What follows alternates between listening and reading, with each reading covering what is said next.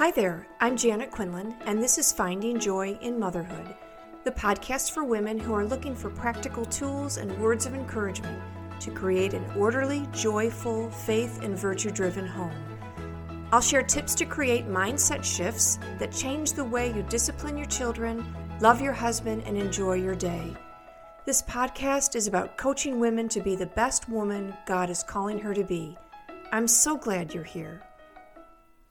Hi, and welcome to episode number 115, What is Love?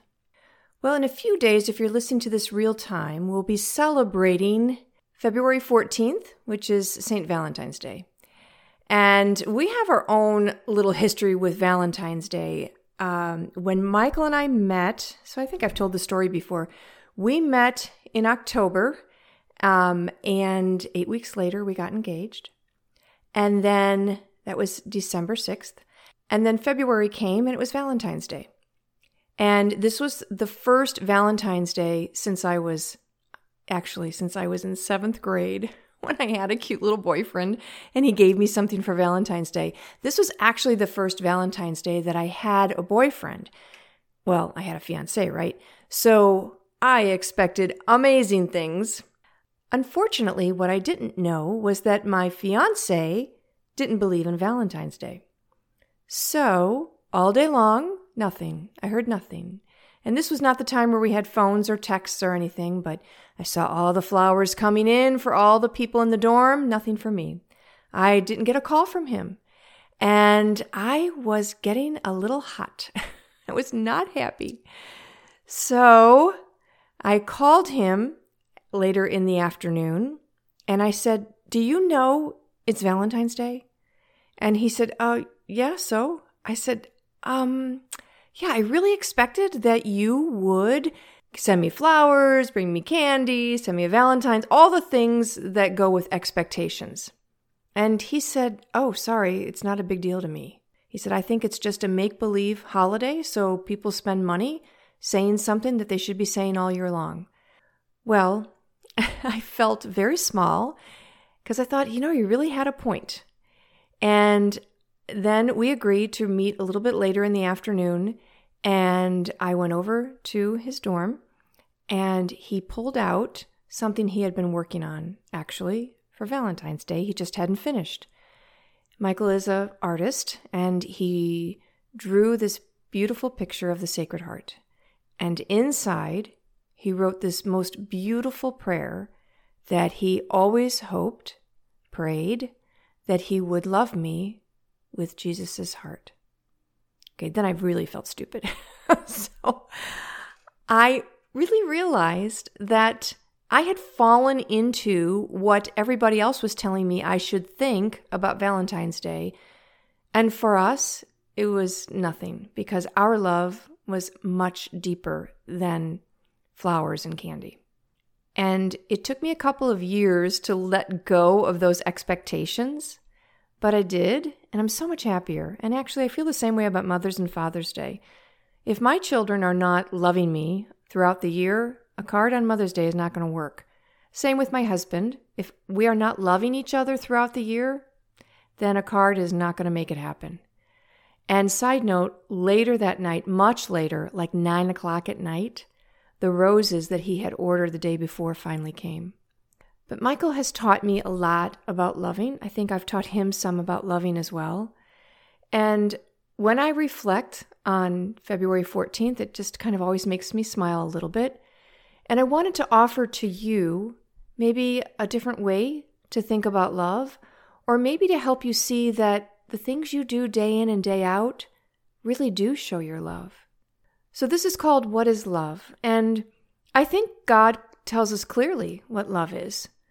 In 1 Corinthians 13, he says all kinds of things about worldly glory or amazing gifts or talents, or all the wealth or career achievements really mean nothing if we don't love. As women, we are naturally inclined to relationships and the giving and receiving of love. But in the thick of the day-to-day, we forget. We lose perspective, and we often fall into the trap of thinking we're not really offering much to the world. We're changing diapers, we're making breakfast, lunch, and dinner, we're taking care of the home, and maybe in addition, we're working a job. And what are we really doing? What are we contributing to the world? So this episode is dedicated to all you older women who have loved to the point of the cross, and to you younger moms who are just beginning the journey. It's hard, but nothing worthwhile is easy. And when you think about it, loving your husband and raising your children in love is the most profound contribution you can give to the world. What is love? Here's what God says. Love is patient. Love is kind. It does not envy, it does not boast, and it's not proud. It does not dishonor others. It is not self-seeking, and it is not easily angered. It keeps no record of wrongs. Love does not delight in evil, but rejoices with the truth. It always protects, always trusts, always hopes, always perseveres. Love never fails. When we apply that practically to our lives, it looks like this. St. Josemaria says, love is deeds, not sweet words. Love is sacrifice. Love is forgiving 70 times 7 times, which is infinitely, even when you don't want to or believe you need to. Love is giving him the benefit of the doubt and not attaching extra meaning to every action or thought he has. Love is staying when you want to leave. Love is getting up in the middle of the night to nurse that baby. And when they're older, love is teaching them to sleep through the night, even if it means letting them cry a little. Love is remembering these children look to us to teach them to be patient, kind, not boastful, humble. Love is our life's work. When we die, we will be judged on how we loved. Jesus said, "Love as I have loved you."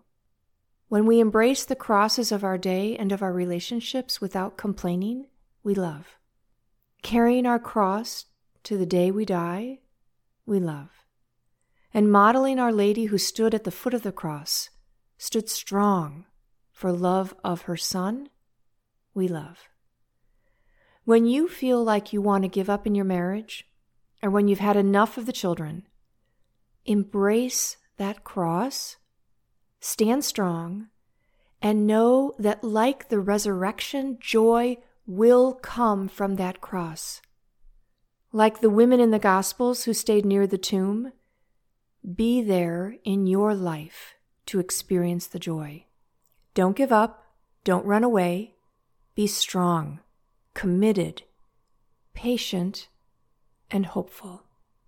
These 3 remain: faith, hope, and love.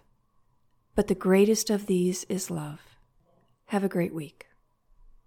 Do you have a life coach who helps you be the woman you want to be, the woman God has called you to be? Who helps you sort through your marriage or parenting difficulties and helps you create the mindset you need to embrace your vocation with joy and gratitude? If you're looking for a coach, I would be so honored to help you. Email me at janet@findingjoyinmotherhood.com.